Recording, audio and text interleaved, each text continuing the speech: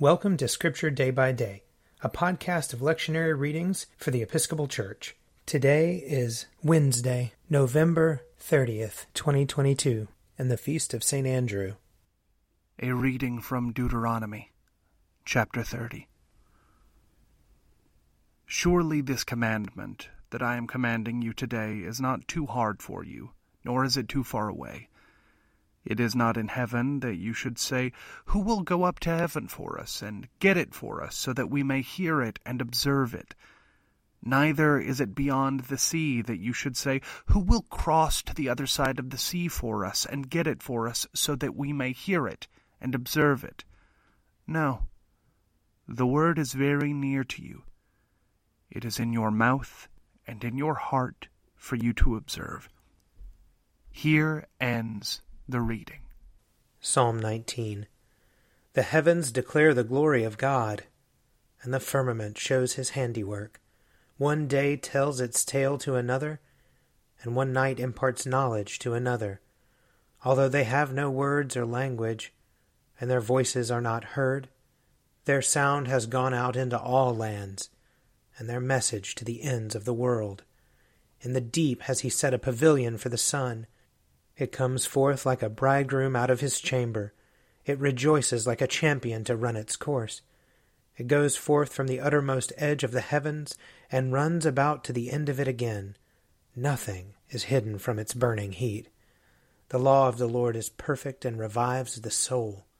The testimony of the Lord is sure and gives wisdom to the innocent.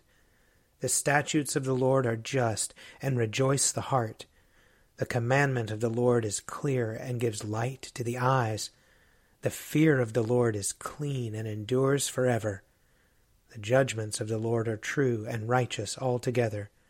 More to be desired are they than gold, more than much fine gold. Sweeter far than honey in the comb. By them also is your servant enlightened, and in keeping them there is great reward. Who can tell how often he offends? Cleanse me from my secret faults. Above all, keep your servant from presumptuous sins. Let them not get dominion over me. Then shall I be whole and sound and innocent of a great offense. Let the words of my mouth and the meditation of my heart be acceptable in your sight, O Lord, my strength and my Redeemer. A reading from Romans chapter 10. But what does it say? The word is near you, on your lips and in your heart. That is, the word of faith that we proclaim. Because if you confess with your lips that Jesus is Lord, and believe in your heart that God raised him from the dead, you will be saved. For one believes with the heart, and so is justified, and one confesses with the mouth, and so is saved. The scripture says, "No one who believes in him will be put to shame." For there is no distinction between Jew and Greek. The same Lord is Lord of all, and is generous to all who call on him. For everyone who calls on the name of the Lord shall be saved. But how are they to call on one in whom they have not believed? And how are they to believe in one of whom they have never heard? And how are they to hear without someone to proclaim him? And how are they to proclaim him unless they are sent? As it is written, "How beautiful are the feet of those who bring good news!" But not all have obeyed the good news. For Isaiah says, "Lord, who has believed our message?" So faith comes from what is heard, and what is heard comes through the word of Christ. But I ask, have they not heard? Indeed they have, for their voice has gone out to all the earth, and their words to the ends of the world. Here ends the reading.